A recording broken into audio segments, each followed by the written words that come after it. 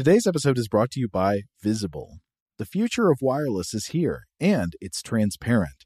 Switch to Visible, the wireless company that makes wireless visible. Get a one-line plan with unlimited 5G data powered by Verizon, just $25 a month, every month, taxes and fees included. No hidden fees, no surprises, no, really. What are you waiting for? Get with the times and switch to Visible at Visible.com. Monthly rate on the Visible plan for data management practices and additional terms, visit Visible.com. Okay, picture this. It's Friday afternoon when a thought hits you. I can spend another weekend doing the same old whatever, or I can hop into my all-new Hyundai Santa Fe and hit the road. With available H-Track all-wheel drive and three-row seating, my whole family can head deep into the wild. Conquer the weekend in the all-new Hyundai Santa Fe. Visit HyundaiUSA.com or call 562-314-4603 for more details. Hyundai, there's joy in every journey. Today's episode is brought to you by Technically Speaking, an Intel podcast. When you think about the future, what kind of technology do you envision? Whatever the future holds, artificial intelligence will undoubtedly be at the heart of it all. Join Graham Class as he hosts Season 2 of Technically Speaking, an Intel podcast, and hear from the minds transforming healthcare, retail, entertainment, personal computing, and more with the help of AI. Tune in every other Tuesday and explore the latest technology that's changing our world today and creating a more accessible tomorrow. Listen to Technically Speaking, an Intel podcast on the iHeartRadio app, Apple Podcasts, or wherever you get your podcasts. AT&T connects an ode to podcasts. Connect the alarm. Change the podcast you stream. Connect the snooze. 10 more minutes to dream. Connect the shower. Lather up with the news. Sports talk, comedians, or movie reviews. Connect with that 3-hour philosophy show. Change the drive into work in traffic so slow. Connect the dishes to voices that glow. Thank you to the geniuses of spoken audio. Connect the stories. Change your perspective. Connecting changes everything. AT&T.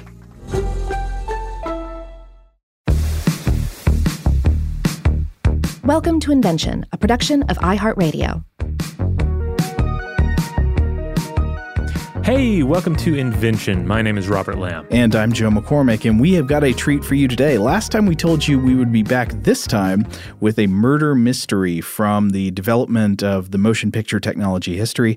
And today, our friend Scott Benjamin is joining us on the show. Yeah, that's right. I mean, people keep turning up dead in the history of the motion picture.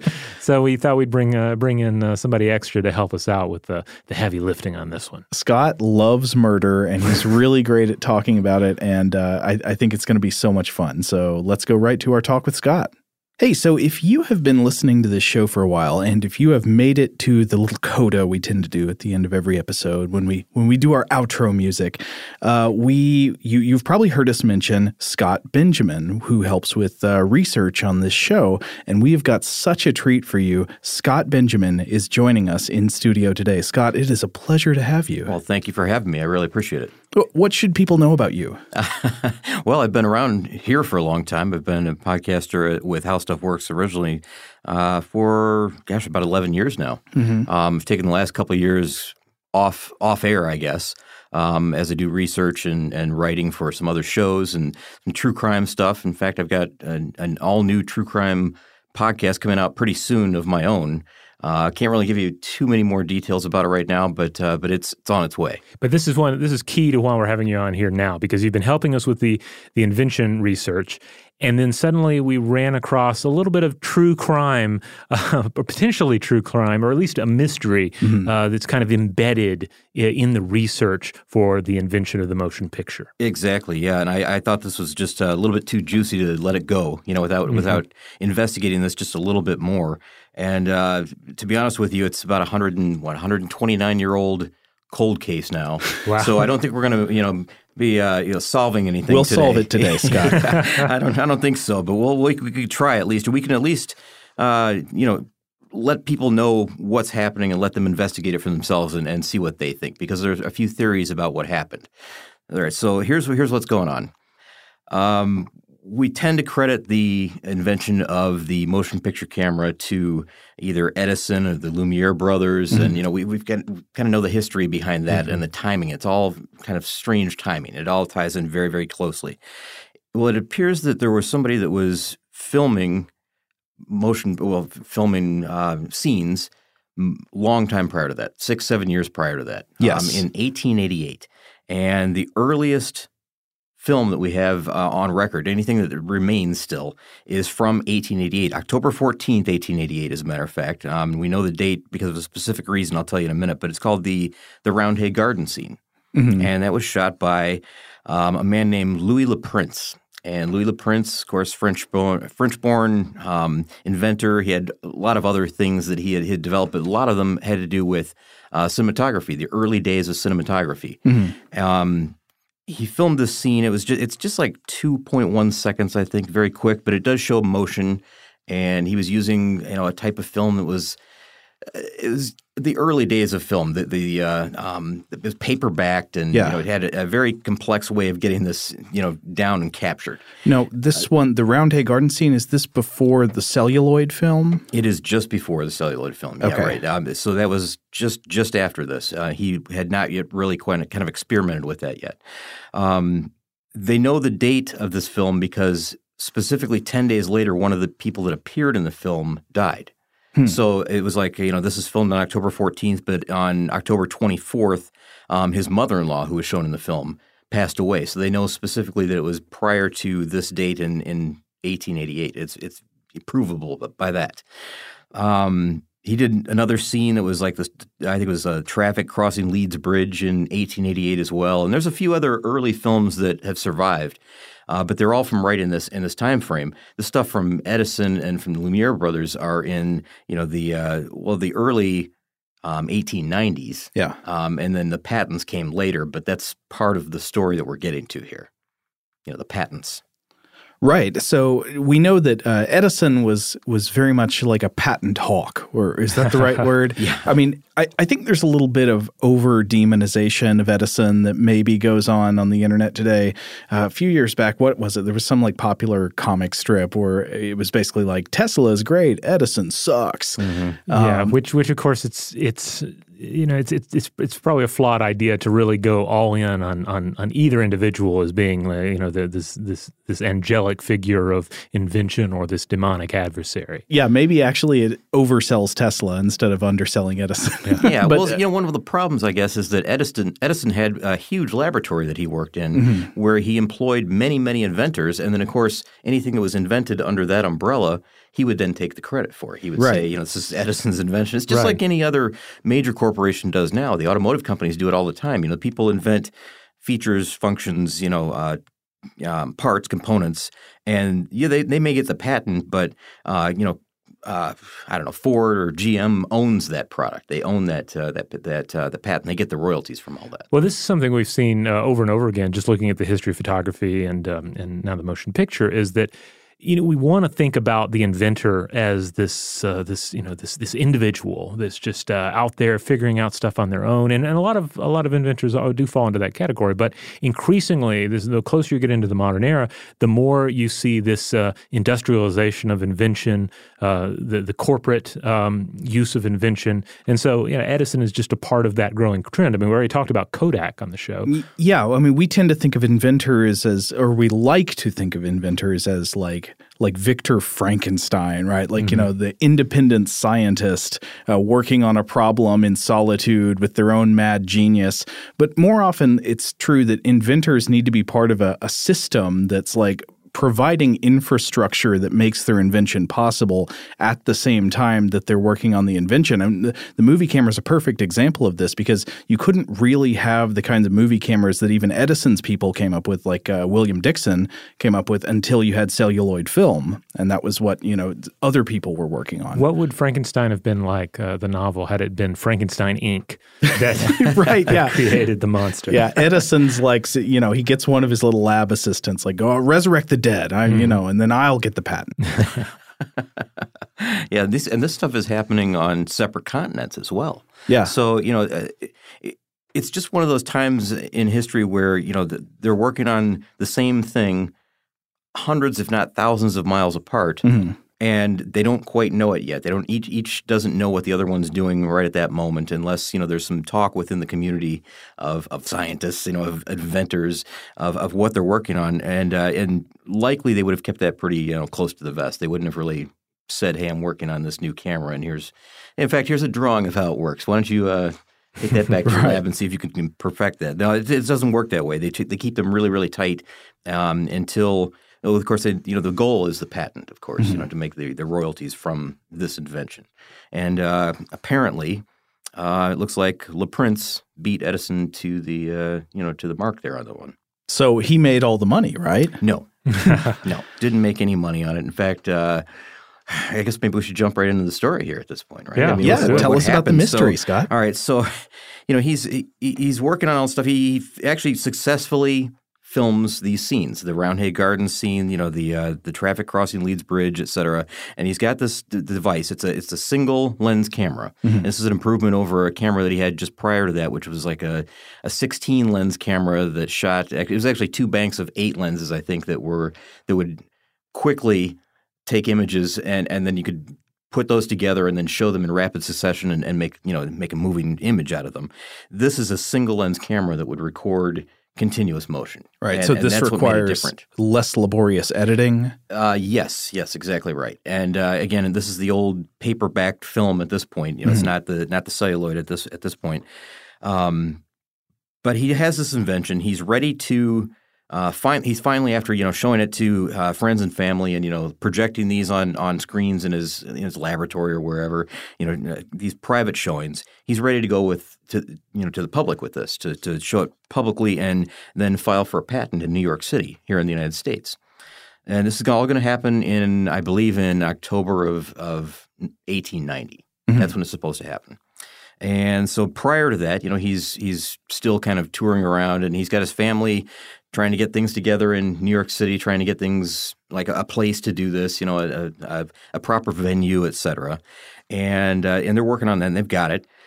He's still in France, and he makes a trip to see his brother, which is expected at this point because I guess his mother had just passed just prior to this. So his brother is in charge of the estate and kind of breaking up the estate and the will, I guess, executing the will.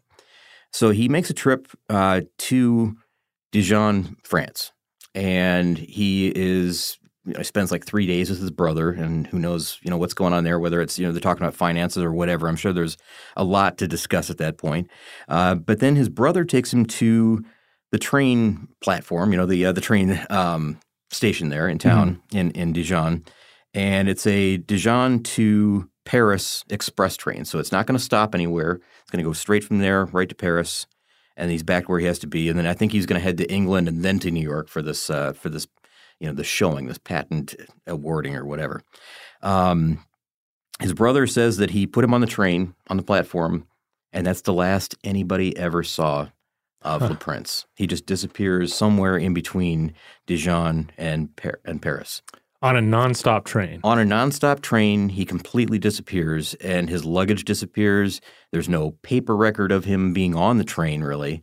Other than his brother's word that he put him on the train, no one can remember seeing him on the train. Like, he didn't share a cabin with anybody or anything like that. And this is a pretty notable guy. And aside from that, the guy was 6'4". So he kind of stands out. He's a tall, he would thin stand guy. out today. Yeah, he would. He's a tall guy. I don't know how well known he was at that point, if anybody could really recognize him. I don't think that he was. But there's really no sighting of him on the train itself, and certainly not in Paris when it arrived. So obviously that seems suspicious, like that people don't normally disappear from trains. No. But so the question would be, are there any reasons people had to suspect foul play related to his invention other than just the fact that he was about to debut a hotly contested invention for which people would be competing for patents? Well, the timing is extremely convenient for anybody else who might be working on a similar invention. Right? I mean, so think about who that might be, and we'll talk about them in just a moment. But all of this is going down on September 16th of 1890. He's 49 years old at this point. And again, just 2 months later, or even 1 month later, I believe. He was supposed to be in New York to debut this, and this would have clearly it would have revolutionized the industry. I mean, it was something that was it was going to make him a lot of money, no doubt about it. All right, so he vanishes. But then what's the follow-up? Who's looking for him here? Well, of course, there's going to be an investigation, right? I mean, his brother's word is that, he put him on this train and now he's just suddenly gone into thin air, right? So Scotland Yard is on the case. And you would think Scotland Yard would do a decent examination of what's going on here, an investigation. The French police are also looking, and his family, of course, is searching for him as well, in addition to the other two agencies. So I don't know who they hired or how they went about that, the family themselves, but you've got three separate groups looking for him for years, really. I mean, they're trying to track him down, trying to figure out exactly what happened because, again, it doesn't just happen like this. So, it's just a real strange occurrence. So if he disappeared, could you tell initially what the predominant theory was? Like at the time, did they think he was dead or did they think he had run off or what? I don't know if there was a predominant theory at that time. I think there were just so many different thoughts going through everybody's head, like what could have happened to this guy. There's a lot of these came up later in time. I mean, some of them are discussed in the 1960s, so we're still talking about this guy 75 plus years later with a new theory about what might have happened. But there are 3 or 4 main theories that have been tossed around for the last 129 years. Now, the more recent theories are going to pertain to our modern interpretations and really why we remember this guy. Sure. But at the time, I'm thinking it's like surely they probably approach this in the same way one might approach a modern disappearance, and they would look to family, they would look to connections and major stressors in their personal life. I mean, this is a guy who recently lost a loved one, may have been involved in was definitely involved in some sort of estate situation. Sure, yeah. I guess we can just talk about the very first theory, which was, of course, suicide. They thought maybe he had jumped from the train on his own somewhere between Dijon and Paris, but they searched, trackside that whole distance. Didn't find anything. Of course, why would he take his luggage with him if he did that? And not only that, it would make it even more visible if, there's the body and luggage somewhere, in the woods in between or something like that, or if you've jumped off a bridge or right. Okay, so I guess I'd have 2 questions about that. Number one, if anybody thinks it's suicide, is there any physical evidence to indicate that? No physical evidence. That's the thing. All of this is just circumstantial evidence because there's no body. There's no proof of anything. No one saw him. There's no witnesses. But the theory, I think one of the theories behind the suicide thought is that he was in a significant amount of debt when he died. That was the other thing I was going to ask, his motive. Yeah. So he's an inventor. He's probably borrowing, taking loans from people to get these inventions off the ground, these fledgling inventions. And I have seen numbers around, and these numbers are suspect because they come from a lot of different places, and you read different numbers everywhere. But they said that he was somewhere around $84,000 in debt at the time of his death. And that would have been a lot of money, and it still is a lot of money, I guess, but it would be so much more in 1890, kind of an unheard of amount. And I guess he didn't really know the true success of his new invention. He wouldn't know exactly what that would have brought him, the windfall that would have meant. I mean, I knew he thought it was big, and of course he was trying to patent it, but I don't think he had any comprehension of the type of money that would have brought in. Had that been the fact, it's not very likely that he committed suicide either, because he did have he had a loving family. There were a lot of letters that were shared between later on that were shown between him and his wife and other members of his family. And, his whole family was behind him. They were all supportive. It wasn't like, he was, it wasn't like he was ostracized in some way. He was definitely a tight part of this close-knit family. So the suicide theory is rather unlikely. For a few reasons. All right, we need to take a quick break, but we'll be right back with more.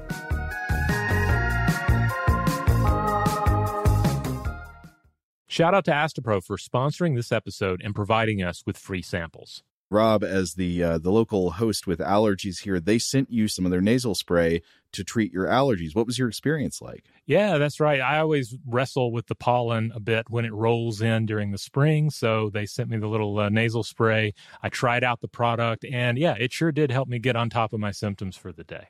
And it's so fast-acting, it was already kicking in before I left the house. Astepro is a first-of-its-kind nasal allergy spray. It's the fastest 24-hour over-the-counter allergy spray. It starts working in 30 minutes, while other allergy sprays take hours. Astepro is the first and only 24-hour steroid-free allergy spray. Astepro delivers full prescription-strength indoor and outdoor allergy relief from nasal congestion, runny and itchy nose, and sneezing. Get fast-acting nasal allergy symptom relief with Astepro. Go to asteproallergy.com for a discount so you can get Astepro and go today. ASTEPRO allergy.com. Astepro and go. Use as directed for relief of nasal congestion, runny nose, sneezing, and itchy nose due to allergies. Today's episode is brought to you by eBay. eBay Motors is here for the ride. Remember when you first saw the potential? And then, through some elbow grease, fresh installs, and a whole lot of love, you transformed 100,000 miles and a body full of rust into a drive that's all your own. Look to your left. Look to your right. It's official. No one's got a ride like this. There's nothing else that sounds like, feels like, or looks like the set of wheels in your garage. With over 122 million parts, you can make sure your number one ride or die stays running smoothly so there's no limit to how far you can take it. Brake kits, turbochargers, engines, exhaust kits, roof racks, LED headlights, bumpers, whatever your baby needs, eBay Motors has it. And with eBay Guaranteed Fit, it's guaranteed to fit your ride the first time, every time, or your money back. Plus, at these prices, well, you're burning rubber, not cash. Keep your ride or die alive at ebaymotors.com. Eligible items only. Exclusions apply. Today's episode is brought to you by Technically Speaking, an Intel podcast. When you think about the future, what kind of technology do you envision? Whatever the future holds, artificial intelligence will undoubtedly be at the heart of it all. Join Graham Class as he hosts Season 2 of Technically Speaking, an Intel podcast from Ruby Studio in partnership with Intel. Explore the future of technology that's rapidly evolving our world today with the help of AI. There's still so much work and research needed to fully understand the power and potential of AI, and Intel is at the forefront of implementing AI in revolutionary technology that's changing the world we live in for the better. In each episode, Graham interviews the minds transforming medicine and healthcare, retail, entertainment, personal computing, and more while pioneering new uses for AI in these spaces. Tune in every other Tuesday and explore the latest technology that's changing our world today and creating a more accessible tomorrow. Listen to Technically Speaking, an Intel podcast on the iHeartRadio app, Apple Podcasts, or wherever you get your podcasts. Today's episode is brought to you by Visible. If you haven't heard of Visible, now you have. They're the wireless carrier that's making wireless visible. It's in the name. Get a one-line plan with unlimited 5G data powered by Verizon, just $25 a month, every month, taxes and fees included. Having a one-line plan means you only need you to save. No estranged roommates, exes, cousins twice removed, or AI-powered humanoid robots needed. And because $25 a month really means $25 a month, you can call, text, stream, whatever, as much as you want without worrying about getting dinged at the end of the month. No hidden fees, no surprises. No, really. It's like the old saying goes, you can't judge a book by its cover, but you can judge a company by its name. So spread the word. Tell all your friends there's a wireless company out there with transparency in their name, and they're called Visible. Start saving on wireless today at Visible.com. Monthly rate on the Visible plan for data management practices and additional terms, visit Visible.com. All right, we're back. Now, I know another one of the theories, which I guess maybe we can get to next, is the one that involves some kind of industrial escapade. Should we do that next? Or yeah, sure. Why not? Yeah, okay. That's another very popular one, right? So I do think we want to be careful not to just blithely throw out historical murder accusations, but we wouldn't be doing this from out of nowhere. Like other people have sort of alleged this based on just circumstances, right? Sure. Yeah, it's all circumstantial. Everything is in this case. Again, there's nothing really concrete here to hold on to. Yeah. Yeah. All right. So the theory, if you want me to just jump right into it, jump right in. All right. So the timing is so suspect in this, and we mentioned there's somebody else involved, and Thomas Edison's name gets thrown into the mix quite often when we're talking about this. That Thomas Edison actually had Louis Le Prince assassinated on that train or somewhere near that train. Now, was this something that was alleged by anyone at the time, or was it only an accusation that was alleged like historically as an interpretation many years later? I believe that the family thought initially that that's what this was all about because and I don't think they initially came up with this theory. I think that later we'll find out, there's some other things that go on too that kind of demonize Thomas Edison a little bit in the way that the patent was eventually handled. We'll get to it. But well, I do know I read right. Am I wrong in saying that at some point Louis Le Prince's wife said that he had left New York because he was trying to escape being pursued by industrial spies? Yeah. So there's some background there, a little bit. That there is. There is a little bit of that intrigue that there could be something going on there that's a little more nefarious than we would like to think now of this person, Thomas Edison. But then again, that's like secondhand hearsay, right? Exactly. Yeah, that's right. And a lot of this is. I mean, a lot of it is, this person said this to this agency and they reported that. And, it's just it gets kind of distributed or passed down and it changes a little bit along the way. Right. And then also, like if someone is, allegedly speaking to paranoia about industrial spies following them around, like that also, I mean, you could interpret that as being a sign of some form of, not conspiracy, but perhaps, mental illness. Yeah. Oh, sure. That's also possible. And we're not – or stress. We should say this right now. I guess we haven't even said this, but Thomas Edison – wouldn't have been, the hitman. He wouldn't have been the guy, the guy pulling the cord tight around the other guy's neck or anything. Right. It would have been Hinchman, or if it was, something of that nature. You were thinking of From Russia with Love as well, I think. Because we can't help but think of all the cinematic train-related murders and murder attempts. Piano wire and all that. Yeah. Thomas Edison played by, what's his name? Quint. Robert Shaw. Yeah, Robert Shaw. How could I not come up with his name? Yeah. All right. So, I mean, it's fascinating the timing of when all this happens and the way that Edison then benefited from the death of Louis Le Prince via the patent. So remind us again exactly of the timing here. Okay, so the timing is that in I guess it would be September 16th of 1890 is when Louis Le Prince went missing. And again, Edison was simultaneously working on his own camera, but it wasn't ready yet at the time. Right. Very, very close. Now they got their patents in 1891. Yeah, that's right. And he was supposed to have the showing or the public viewing of his device, his camera. Le Prince was in October of 1890. So the timing is just far too convenient for Edison. It raised a lot of eyebrows, let's just say, because he benefited in such a tremendous way from this because his name is now tied in with the birth of cinematography, the birth of motion pictures, really, as are Lumiere brothers, who came about just a little bit later, I believe, right? So nobody's alleged – I mean, even if there's not much to these allegations, nobody's alleged that the Lumiere brothers were involved. No, absolutely not. No, it's all focused on Edison. It is. Yeah, that's right. Because the Lumiere brothers, I think, like one of the things there is that like, a lot of the interpretations are that they didn't necessarily see the long-term future of this technology themselves. So they don't seem to have the character of like, viciously plotting for their takeover of the culture via this new tech that they've developed. No, absolutely not. Their name shouldn't really come into the assassination theory at all, I don't think. I mean, but we'll stick with Edison being the scapegoat on that one. And it's funny, as I was reading this, you'll come across so many different versions of this and the way that this all went down. And Joe, you and I had a discussion earlier in the office about some of the stuff that's very, very misleading. Oh, yes, that's right. Well, I mean, so there is one – I was looking for good articles in journals, like journals that would cover the history of photography and stuff like that, peer-reviewed kind of things.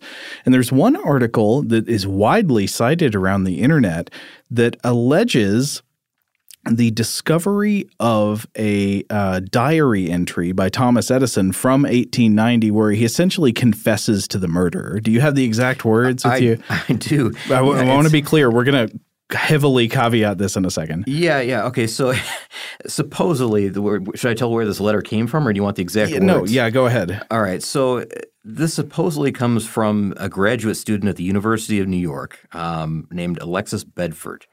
And in 2008, it was said that he was studying chemistry and photography and was conducting research into the history of motion pictures for about a year and a half prior to this discovery. Mm-hmm. And the search leads him to what they called the inner forgotten archives of the New York Library. Okay. So that's all right. Mysterious already, right? It's probably a room full of dusty books and all that. So he's finding, these journals, these notes, these pages, and that are actually the work of Thomas Edison. And he stumbles across this book that's just kind of fallen apart. It's a leather-bound book. It's very dusty and old, but it's a journal of Thomas Edison. Now, it'd be fantastic to find something like that was, at this point undiscovered. Really, it was just put on the shelf and left. In the journal, of course, he jotted, and he was known to keep journals like this, where he jot down ideas and thoughts and sketches. Most inventors do that. All of them do, probably. But he finds the following note, and it's got the date of September 20th, 1890, which is 4 days after Le Prince went missing. And the note says exactly, "Eric called me today from Dijon. It has been done. Prince is no more. This is good news, but I flinched when he told me. Murder is not my thing. I'm an inventor, and my inventions for moving images can now move forward." That's the end of the entry. So I have seen this cited all over in like blog posts and even in books. I looked up. This has been cited in books as evidence of Edison's involvement in this supposed murder. I am 99.99% certain that this is a work of fiction. Mm-hmm. And I don't mean a work of fraud. I don't mean like a something that is trying to be passed off as nonfiction. I believe that this article is intentionally published as a work of fiction that has been misinterpreted as like a straightforward report of a real event. What led you to believe that? And there are a bunch of things. I mean, number one, if this were true, this is just a straight up murder confession. Yes. Or at least conspiracy to murder. Well, I mean, the language of it is somewhat anachronistic. Murder is not my thing. It is not my thing. Very clumsily written, isn't it? No, I mean, on one hand, I want to say as a work of fiction, I think this isn't that bad. It's kind of interesting. But so I tried to look up the names that were cited in this article, like of the student who discovered this and of another historian who's named in this article. I can't find evidence of these people. They don't appear to me to be real people. There's, of course, that problem. One thing that I noticed is that it says – Edison says in his confession from 1890 in his diaries that he says, "Eric called me today from Dijon." So in 1890, he received a transatlantic phone call. That is not possible. I do not think there were transatlantic phone calls in 1890. I know when the first one was made. Oh, yeah? Yeah. It was January 7th, 1927. So 37 years after this call was supposedly made is when he claims, or this note claims that he received a phone call. I think we've had a problem here of just mislabeling an article from a journal that should have been clearly noted as a piece of fiction but has confused a lot of people. Right, and it could have been more clearly labeled in the print version but was then digitized. That's possible, yeah. Correctly. You said earlier as well, Robert, that there have been pieces of fiction that have been passed off as scientific. Or at least have been published in scientific journals. Not even necessarily passed off. Right. Just like presented like, hey, like Peter Watts was the example that came up. Peter Watts, former marine biologist, turned sci-fi writer, and some of his works of short fiction have appeared in scientific journals. Oh, I see. Okay. But they were not presented as science. But then again, if a science can imagine where if a journal were digitized. I wouldn't even say incorrectly, but without like sufficient, metadata or branding, like you could have something that is fiction would show up and be like, oh, well, here's this murder confession that just shows up out of nowhere. All right, it seems completely implausible, doesn't it? Yes, I do not think this happened. Yeah, I don't think so either. No. I don't put a whole lot of stock behind it, but I think a lot of people do. A lot of people like the intrigue of thinking that, Edison was really that bad that he would have somebody offed over an invention. Well, or he did kill Topsy the elephant. Yeah. So and horses and other he killed some animals. dogs, maybe? Yeah. He was he liked to experiment with electricity, didn't he? I mean, Tom, I'm not saying I think it's impossible that Thomas Edison had something to do with this, but I definitely think that this thing about his murder confession in the diary is a work of fiction that has been misinterpreted as a real factual article. And number two, I don't know. We should be careful about making historical accusations of murder just based on circumstantial evidence. Yeah. Because remind us again, there is no physical evidence of this whatsoever. No, right? no, nothing concrete at all about it. But there is often this tendency, I think, to want to see the past in movie form, and which is ironic given we're talking about motion pictures. We want to see it dramatized. We want to think it more along the lines of The Prestige.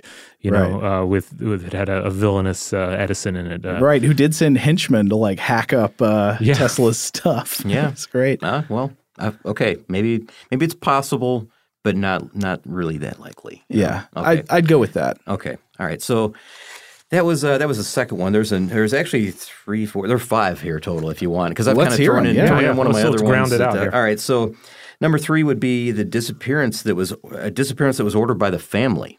Now, again, pretty unlikely in this case because it was a tight-knit family. We do know that from notes that were passed between family members. It was a loving, tight-knit group. But his brother is the last one to see him alive, and there's this whole estate business, right? Yeah, that's right. Well, yeah, exactly. So that's a possibility. The disappearance that was ordered by the family was something that was born out of the idea that LaPrince could have been a closeted homosexual. That he had a family, he had kids. However, he was carrying on these other relationships that were homosexual in nature, and the family was at the time embarrassed by this and sent him away to live somewhere else without them. That he was kind of the shame of the family at this point. And so they banished him into some kind of exile because he was gay? Exactly. Yeah. Okay. Yeah, that's the thought. That's the theory. And, I think that this is one of the ones that comes about much later. I think this is from a 1966 French film history book. Okay. Where the guy, Jacques, I'll mess up the last name here, but Deland, I'll say. That's probably his name, close to it anyway. He suggested that his disappearance was because of his family. They disapproved of his homosexuality. So they think that he fled to Chicago, where he died in 1898 naturally. And again, I know these numbers are coming out of nowhere, and there's not a shred of evidence or proof that that's what happened. But it's just a theory. It's another theory and I don't know why Deland thinks that, but he does. I mean, much in the same way that it's possible that Edison, orchestrated a murder. I mean, certainly we could imagine this being the case. I mean, it certainly lines up with with homophobia during that time period. And but I would want, what's the actual evidence? I think I've read a critique of this theory that said that there's really no evidence that he was gay. No, there's no evidence of any of this, really. Yeah. None of it. I mean, and not that he lived in Chicago, not that he died in, 1898. There's no proof of that. There's really nothing to this. It's just another theory that was thrown out there, again, as late as 1966. So we're talking 76 years later after the guy is gone. It's just a theory that was posited by somebody that, you could grab onto and say, well, it's possible. This reminds me a lot of, Jack the Ripper theories, except more limited in scope, I guess. But, Alan Moore's whole evaluation of that is that it ultimately is this Koch snowflake scenario. The whole the Freemason conspiracy with the surgeon to the Queen Victoria. Oh yeah, I mean there are so many different versions, but ultimately his argument was we only know so much, and we will only ever know so much. And it's just a kind of an exercise in how many little blank spaces we can fill in. Sure. I think actual historians of the period think that that whole theory is definitely wrong for Jack the Ripper, right? At least that's what I've read. Yeah, well, sure. I mean, it's all possible, right? D.B. Cooper is another one, right? Oh, yeah. You talk all about that till you're kinds of blue crazy- in the face. And, of course, there's always – it seems like there's every couple of years there's someone who's making a deathbed confession that they are D.B. Cooper or their father was D.B. Cooper. And it's kind of safe to do that in the same way it's safe to continue to make a lot of ultimately kind of like crazy ideas because we don't know and we probably never will know. Yeah. And that's exactly the scenario with this here. And So what you're telling us is that Thomas Edison wrote the Dear Boss letter like he was the Ripper. yeah, that's right. He did the Whitechapel murders because, because he was afraid that they would get ahead of him on some kind of knife patent. Yeah, that's a good theory. Good theory. Yeah. Okay. Very likely, too. Back to this case, though. What are some more of our theories? All right. So the other one, and this is really one of the last ones that you'll hear about, but then I've got another one that I want to throw in there, too. Okay. Fratricide, which is his brother killed him. Oh, well, again, it comes back to his brother being the last one who saw him. And yeah, exactly right. I mean, could it have been over money? You know, his mother's will, did his brother get greedy and want to take his share as well? And that's an entirely possible scenario. I mean, the only person that saw LaPrince at the Dijon station was his brother. No one else saw him on the train. No one else really – I don't even know if there's a report of him being seen on the platform even. But his brother swears that that's the last place that he saw him. He put him on the train with his luggage, and that was it. Then he just disappears into the mist somewhere. Well, I guess suspicion very often does fall when somebody disappears on the last person to have seen them, right? Yeah, and the other thing is, of course, Scotland Yard and the French police and even the people that were investigating for the family, they all eventually interviewed everybody that was on that train that night. Mm-hmm. There was no, sense that anything aggressive was happening, next door in the cabin, or they heard or saw anybody being thrown from the train or jumping from the train or anything unusual. There was nothing really out of place on that whole thing. It just it's like he was never there, and I think that's the idea, is that he really was never there. Right, that's never kind even of the got on the simplest train. explanation, right? Yeah, exactly. The thought behind this is that his brother had him disappear, to put it politely. One more theory. Okay. I'll let it go. There's other people that kind of throw this around and talk about it in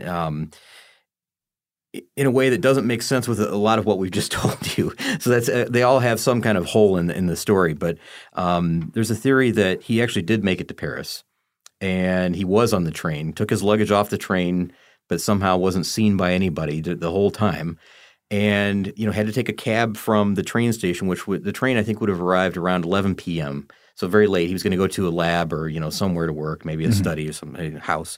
And the theory is that the coach that he took from the train station to wherever he was going, the person who was driving the coach likely just knocked him over the head, stole his luggage, which probably had some cameras and things in it, or some devices, photographic devices, and simply dumped him in the river. And that was happening, I guess, quite a bit at that time. If you go back and investigate, murders at the time, it was not all that uncommon for someone just to be kind of off quickly overnight like that, dumped in the river, never to be seen again.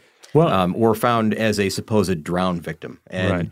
There's kind of an interesting twist to that, too, is that in 2003, someone's going through the Paris police archives and found a photograph of a drowning victim from 1890 that looked a lot like Louis LaPrince.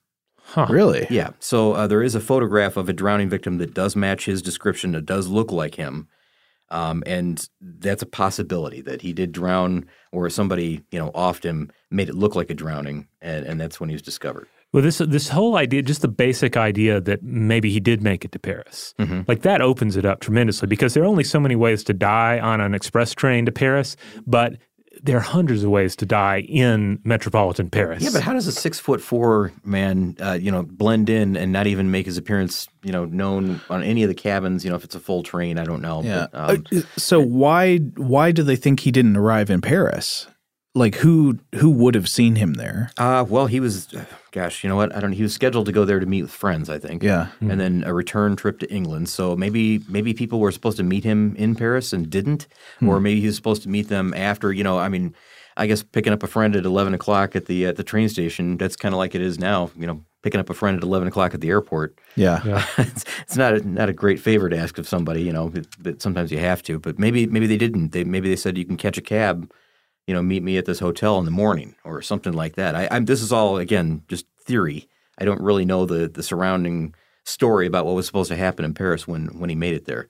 Right. But yeah, maybe he did make it, maybe he didn't. We don't know. But the theory again, the predominant theory is that he went missing somewhere between Dijon and Paris. He never really made it there. But there's a lot of different ideas tossed about, and I'm sure you can come up with 5 more scenarios that might make sense. But the timing is just all very, very strange because, again, this whole thing comes back to this patent that never really happened, but then Edison kind of swooped in and took the patent. The family, I guess, you would think the family could patent his devices. I read somewhere that there is like a 7-year waiting period between when somebody goes missing and you can – I don't know if this is a U.S. patent law or what, but you're not able to patent the family member's item until after the person is officially declared dead. And I think he was declared dead in 1897, so that was 7 years later. But in that in that window of time, that's when Edison came in with his new camera and patented that device, and of course made a fortune on the royalties. So just interesting timing with all this. And of course, that's sparked many patent wars. There are patent wars that were happening at the time over many, many different things. I mean, the Wright brothers, they fought patent wars for about 11 years. And the same thing with Alexander Graham Bell and the telephone. That took something like 11 years and like 600 lawsuits, I think, over the telephone. There was a huge patent fight just over celluloid film because it was apparently first developed in a sort of vague way with a kind of poorly worded patent by an Episcopalian minister from New Jersey named Hannibal Goodwin. I think that's right. Hannibal's right. Yeah, I just looked it up. That's right, Hannibal Goodwin. But then also that he was in competition with the patent on celluloid film that belonged to the Eastman Company, and so they fought over that. Of course, Eastman was producing celluloid film at bulk, like enough to sell it to Edison, and Goodwin was not. This still happens today. I mean, Sony and Kodak were in a patent war that lasted until 2007. Over digital cameras. Oh wow! So it's newer technology, but they're still fighting these same type of wars. It happened with radio, it happened with cars, airplanes. Name any big invention, light bulbs. It all went through the courts in some way, many different times, and there was always a battle over who invented it first and who has the rights to it, and who gets the money from it. Right? And then come the patent trolls. That adds another layer of complexity. That's right. Yeah, there are people that are patent trolls. That's right, who just kind of scoop up the patents from other people that are more or that are completely deserving of that patent, and they take, of course, the credit for it. And I guess maybe Edison would he count as possibly a patent troll? I mean, he had a different scenario. We talked about his labs and how he had. Lots of inventors working under his umbrella of the Edison Labs, and that was something different maybe. But he's – Well, I do think Edison was not above pouncing on somebody else's idea if he thought he could get there first. Yeah, I think so too. I don't know if you would think that this would all kind of play out smoothly in the courts, and it certainly didn't. I mean, it wasn't as cut and dried as you might think. Leprince's son, his name is Adolf. He appeared in court, I guess, as a witness for the defense in a case that was brought by Thomas Edison against a company called the American Mutoscope and Biograph Company. The interesting thing about that is that company was founded in 1895 by William Kennedy Dixon, who was the guy that worked under Edison at his lab to create the camera. He developed the camera. He's the one who really did all the photographic work on it, I guess, the lenses and the film and all that, the technology that made that work really. Yes. So he's the founder of that company. So Edison is suing him, but Leprince, Adolf Leprince, his son again, comes in 1898 and testifies as a witness for the defense in this court case. And he claims in that court case that Leprince was the first and only inventor of cinematography. So he kind of throws in this bombshell into the proceedings. And he says, of course, because of that, my family, my dad had been, his dad had been declared dead the year prior, is then they should be receiving the royalties for this award, for this device, and of course the patent that goes along with it. The whole process, right?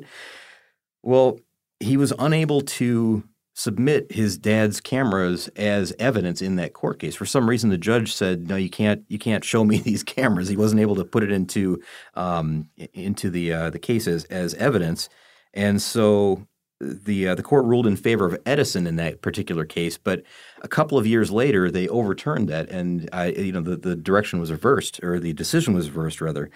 But this is another interesting twist in the story: is that Adolf was he's a young man at this time. He's 29 years old. I think it's 2 years later. It was 3 years later. It was in 1901. So he's 29. He's out duck hunting near his family cottage, which is on Fire Island in New York State. Mm-hmm. And he ends up being shot to death. And I don't know if he was hunting alone, if he was hunting with somebody. You would think that all this would have been a little bit more public knowledge, what happened. But the recording of this is that he was just simply found dead after he was out duck hunting with his own rifle at his side. They don't know if it was suicide, if it was an accident. Of course, it could have been either one of those, right? But the mother, the widow now, LaPrince, the mother of Adolf, says that she thinks that it's a second murder, that, the kid simply knew too much, and because he had testified in court, everybody else knew what he knew now. And that was the reason for another murder. So there's another murder mystery at the end of that one.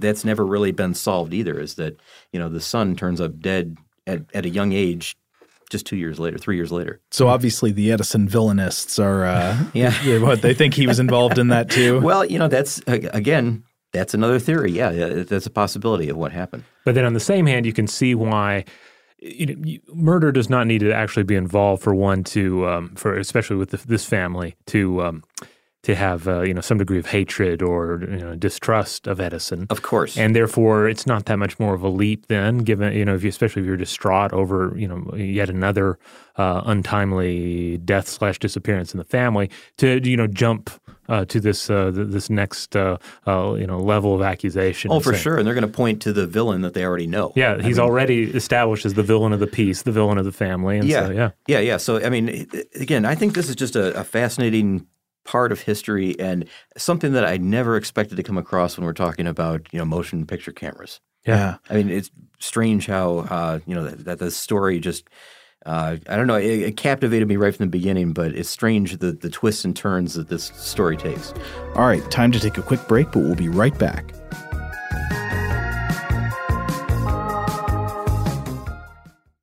Today's episode is brought to you by eBay. eBay Motors is here for the ride. Remember when you first saw the potential? And then, through some elbow grease, fresh installs, and a whole lot of love, you transformed 100,000 miles and a body full of rust into a drive that's all your own. Look to your left. Look to your right. It's official. No one's got a ride like this. There's nothing else that sounds like, feels like, or looks like the set of wheels in your garage. With over 122 million parts, you can make sure your number one ride or die stays running smoothly, so there's no limit to how far you can take it. Brake kits, turbochargers, engines, exhaust kits, roof racks, LED headlights, bumpers, whatever your baby needs, eBay Motors has it. And with eBay Guaranteed Fit, it's guaranteed to fit your ride the first time, every time, or your money back. Plus, at these prices, well, you're burning rubber, not cash. Keep your ride or die alive at ebaymotors.com. Eligible items only. Exclusions apply. Today's episode is brought to you by Technically Speaking, an Intel podcast. When you think about the future, what kind of technology do you envision? Whatever the future holds, artificial intelligence will undoubtedly be at the heart of it all. Join Graham Class as he hosts Season 2 of Technically Speaking, an Intel podcast from Ruby Studio in partnership with Intel. Explore the future of technology that's rapidly evolving our world today with the help of AI. There's still so much work and research needed to fully understand the power and potential of AI, and Intel is at the forefront of implementing AI in revolutionary technology that's changing the world we live in for the better. In each episode, Graham interviews the minds transforming medicine and healthcare, retail, entertainment, personal computing, and more while pioneering new uses for AI in these spaces. Tune in every other Tuesday and explore the latest technology that's changing our world today and creating a more accessible tomorrow. Listen to Technically Speaking, an Intel podcast on the iHeartRadio app, Apple Podcasts, or wherever you get your podcasts. Today's episode is brought to you by Visible. If you haven't heard of Visible, now you have. They're the wireless carrier that's making wireless visible. It's in the name. Get a one-line plan with unlimited 5G data powered by Verizon, just $25 a month, every month, taxes and fees included. Having a one-line plan means you only need you to save. No estranged roommates, exes, cousins twice removed, or AI-powered humanoid robots needed. And because $25 a month really means $25 a month, you can call, text, stream, whatever, as much as you want without worrying about getting dinged at the end of the month. No hidden fees, no surprises. No, really. It's like the old saying goes, you can't judge a book by its cover, but you can judge a company by its name. So spread the word. Tell all your friends there's a wireless company out there with transparency in their name, and they're called Visible. Start saving on wireless today at Visible.com. Monthly rate on the Visible plan for data management practices and additional terms, visit Visible.com. The wait is almost over. Get ready for the 2024 NFL season as the full schedule is announced. Every rivalry, every rematch, every rookie debut, every game revealed. The 2024 NFL schedule release, presented by Verizon, coming in May. Live on NFL Network, ESPN2, and streaming on NFL Plus. Terms and conditions apply to NFL Plus. Visit NFL.com/schedule release to learn more. All right, we're back. So on the disappearance of LaPrince, if you're someone who I think you've got a good sense for crime and cold cases and all that. If you had to go with your gut feeling, what do you think you'd say is most likely to you? What feels most right to you? What feels most right to me is that his brother killed him. Yeah? Yeah. I think you mean having to do with the inheritance, or I do, and I think that it's. I think because money is just such a strong factor in a lot of these cases, and especially when you're talking about among family members where they're supposedly tight, but money does come between people like that, and it's unfortunate, but it happens. And maybe he didn't have the the foresight to know that his brother would have been so much better off. He wouldn't have been a burden. I don't know how better to put that. Maybe I'm saying that wrong. That he wasn't really a burden. It's just that he stood to make twice the amount of money from the inheritance as he would if his brother was still around. He could take his share, and it's just downright greed. Yeah. I mean, But ultimately, again, this is just a circumstantial hunch, right? Yeah, exactly right. I mean, any of these theories are possible, not very likely, some of them, but I think that the fratricide is probably the one that is closest to correct, I think. Yeah. So what about either of you? Any gut feelings on what it might be? I mean, on one level, we talked about Muybridge, who definitely murdered somebody. There's no question about that. So the idea that there might be a murder in photographic motion picture history, I'm already on board with that reality. I guess I like your argument though. I mean, when you come down to what are the reasons that homicides are committed? Generally it's going to be some sort of, a family connection or, somebody the victim knew, not some shadowy organization that was plotting against them. Sure. So it seems like that and also it removes the whole mystery of how do they disappear on the train? And if he jumped to his death, why did he take his luggage with him, and then why was that body and or that luggage never found? So, I like your argument on this. Okay. All right, fair enough. What about you, Joe? I don't know. I'm not good at things like this. I think sometimes of what people say, and I know I don't want to malign you guys because I asked the question, but I think of what one time somebody asked Carl Sagan, do you think there are aliens out there or something like that? And he said, I don't know. And they said, well, what's your gut feeling? And he said, I try not to think with my gut. Yeah. So I don't know. I mean, I may have gut feelings, but I feel like maybe it's better not to say them. I guess I probably have a gut feeling that agrees with you. Maybe I tend to think, when people are pointing outside of the inner circle, it very often is something inside the inner circle. Then again, a random crime could have possibly explained it. I'm not very convinced by the Edison thing. Yeah. I think like the Parisian argument, that also is kind of convincing. The idea that all right, maybe he made it to Paris, and people didn't notice him on the train, and then once he gets to Paris, there's any number of ways that he could have met his untimely demise. A robbery murder, which then resulted in the corpse that they found in the river. That I don't know why he wouldn't have been discovered at that point. Why they would, I think, wouldn't they even publish photos of people that were drowning victims, so that, the unidentified bodies, so that people, or they could place them on view in some of the morgues there in town, I know. Because drowning was such a common thing, and these unknowns, they wanted to figure out who they were and, where they came from. At least get them a proper burial, allow their family to take the remains and, do with them what they want. But I don't know, it just seems like it's a very possible scenario that, he did make it to Paris, and he did get offed by some, cab driver. It's like the least cinematic theory too, which I feel like is often like a way to try and judge the past. Like which is the least interesting story? Then there's a chance that that's the way to go. Oh, sure, yeah. That's a very good point. If it makes a good story, you should be inherently skeptical. All right, but I mean, the bottom line is we don't know. We probably will never know. So obviously, listeners out there, you may have some theories. You want to chime in. You want to share your solution to this mystery. Well, here's one thing I will say. If you're one of those people who likes to stick it to Edison, and I can sympathize, I understand sticking it to Edison. You don't have to resort to saying, I think he's a murderer based on no physical evidence whatsoever, or or referring to like a fictional story about a diary entry. But you can say he didn't get there first.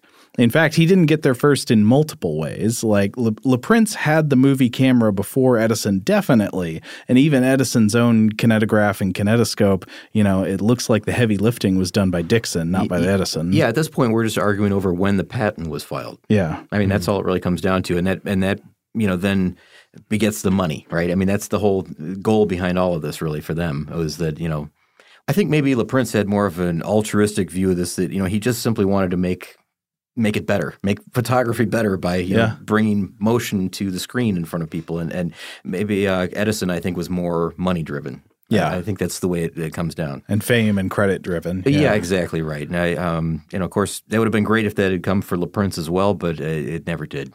Well, maybe it will now. Maybe. Posthumously, right? Yeah. Yeah. Well, I wonder how much of his family still exists. Are there any princes out there still that might benefit from something like that? Or how would they even benefit from something like that? Every film now made must give 50% of profits to his family. Yeah, they could charge per minute, right? Yeah. That's some exorbitant cost, I'm sure. Yeah. All right, Scott. Well, thanks for coming on the show here to chat so a little murder mystery with us. Yeah, well, I hope I didn't leave you with more questions than answers. But you did, but that's not your fault. That's what history does. Yeah, I guess so. We're at least kind of reopening the books on this one and letting people know what happened. And I don't know. I like when you can kind of spark someone's interest in something and get them to search on their own and maybe kind of figure out alternate theories or chime in with what they think may have happened. That's always fun for me. Yeah, and certainly everybody loves a good murder mystery. So if this has helped make the history of the motion picture more engaging for podcast listeners, then I'm in favor of it. Oh, great! I hope it has. I hope it has. And thank you again for inviting me here. I really appreciate the offer, and I'd love to sit in with you anytime. Absolutely. Thanks so much for coming, Scott. It's been fun. All right. Well, there you have it. Thanks once more to Scott Benjamin for taking time out of his day, out of his research to join us on the show to discuss a little invention and indeed a little potential murder. Potential murder, potential suicide, potential runaway and hide in Chicago, were there any others? Do we have like a beast morph situation? There was potential hidden away by the family. We didn't even get into like any just crazy speculation. We didn't get into aliens. Yeah, no abductions, no Ranoff became Sasquatch. Or Langoliers. I mean, is it possible for Langoliers on a train? You don't need an aviation technology for that to happen. I don't know. But at any rate, we covered the realistic ideas. That was a Jules Verne novelette. Yeah, Langoliers on a train. All right.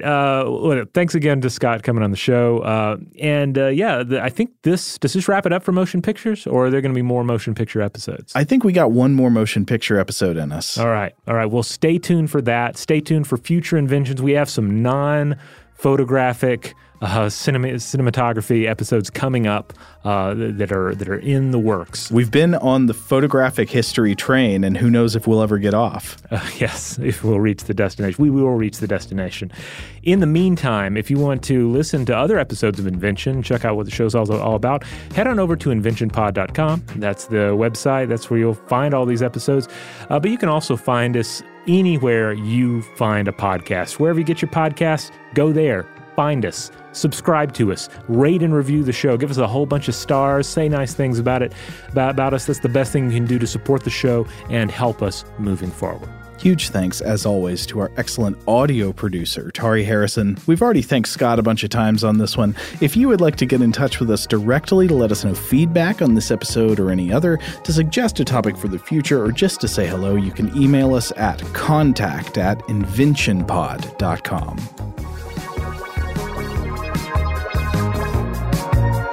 Invention is a production of iHeartRadio. For more podcasts from iHeartRadio, visit the iHeartRadio app, Apple Podcasts, or wherever you listen to your favorite shows.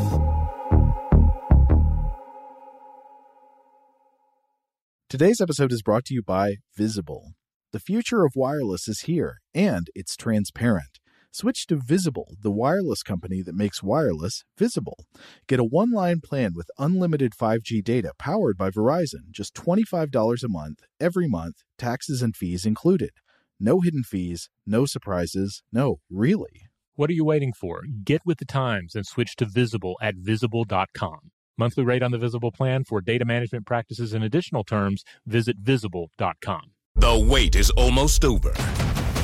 Get ready for the 2024 NFL season as the full schedule is announced. Every rivalry, every rematch, every rookie debut, every game revealed.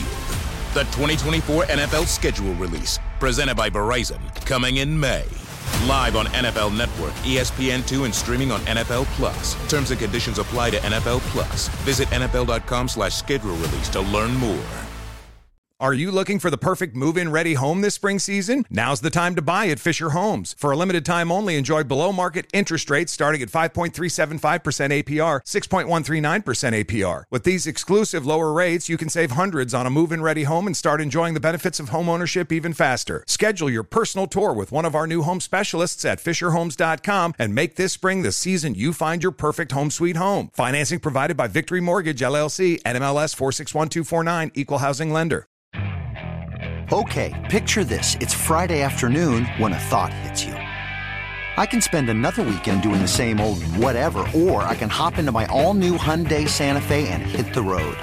With available H-Track all-wheel drive and 3-row seating, my whole family can head deep into the wild. Conquer the weekend in the all-new Hyundai Santa Fe. Visit HyundaiUSA.com or call 562-314-4603 for more details. Hyundai, there's joy in every journey.